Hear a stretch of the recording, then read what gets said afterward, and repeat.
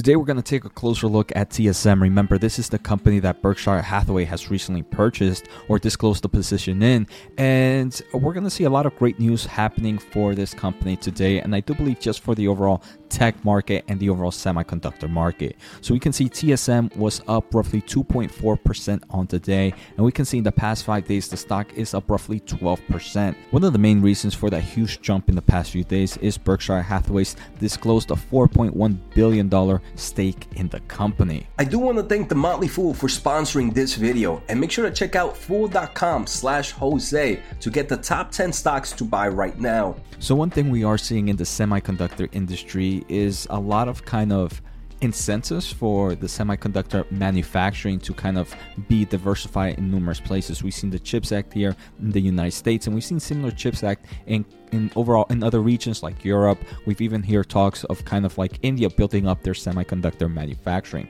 The main reason is we can see this chart from TrendForce. Most of the manufacturing or the foundry business for semiconductor comes from Taiwan.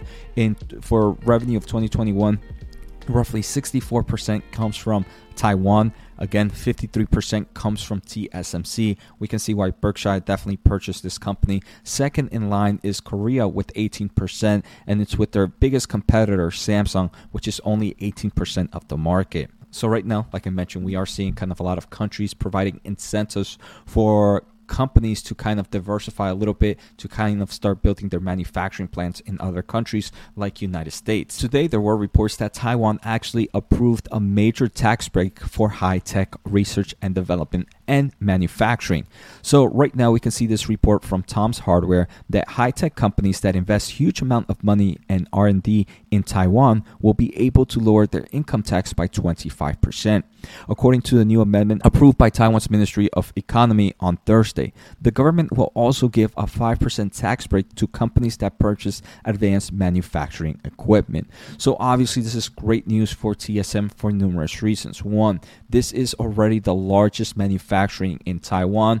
They have numerous plants in Taiwan itself. If you take a closer look at TSMC's website, and if you go to their overall kind of foundries and fab locations, you're going to see a majority, I believe more than 75% of their plants are in Taiwan.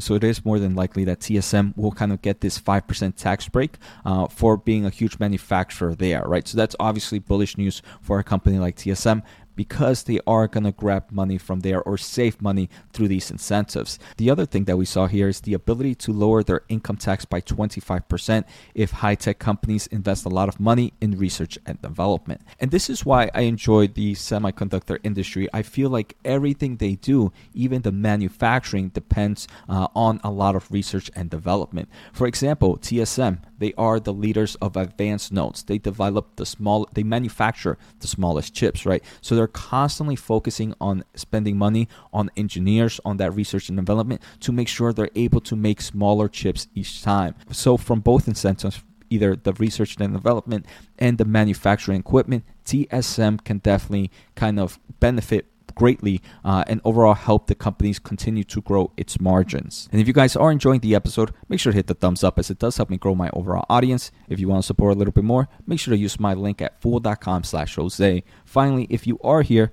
it means you're most likely a semiconductor investor. Make sure to check out the upcoming #1 semiconductor podcast in the world. I'm releasing episode 3 tomorrow, so make sure to subscribe and stay tuned. Just another kind of breakdown right here. I kind of take a closer look at ASML and Lam Research. These are two companies that provide manufacturing equipment for the semiconductor industry, and I just want to show how strong the overall market is in Taiwan. Here we can see in ASML's most recent earnings, 47% of total revenue came from their total sales came from Taiwan. That's where they were shipping the location. In Lam Research, for example, we can see 22% of their equipment or revenue by region went to Taiwan. So it kind of just shows how much manufacturing and how much kind of resources being used there. And then I wouldn't be surprised now that we start to see these kind of tax incentives in Taiwan, we continue to see the growth here in some of these markets. Another thing I do want to mention is a lot of semiconductor companies don't really manufacture, right? They're pretty fabless. They go to TSM to manufacture their chips while they just design it. And the design purpose of these chips are pretty much all research and development, R&D. A prime example is NVIDIA, right? NVIDIA is a fabless company. They designed the greatest or some of the top artificial intelligence machine learning chips out there. And we can see most of their research and development, I'm going to say, happens in countries like the United States. But they do have a lot of offices worldwide. In Asia, for example, they have a nice amount of offices in India. They also have few in Taiwan, in Singapore, and other parts of Southeast Asia. I wanted to take a closer look at what type of jobs are being offered in Taiwan. In Taiwan right now, it's a lot of engineers. In my mind, that's a lot of research and development. In India, a lot of, again, software Q&A, a lot of test developers, a lot of software engineers. So again, more research and development. And in Israel, it was their third largest I saw that was hiring right now, was also a lot of engineers.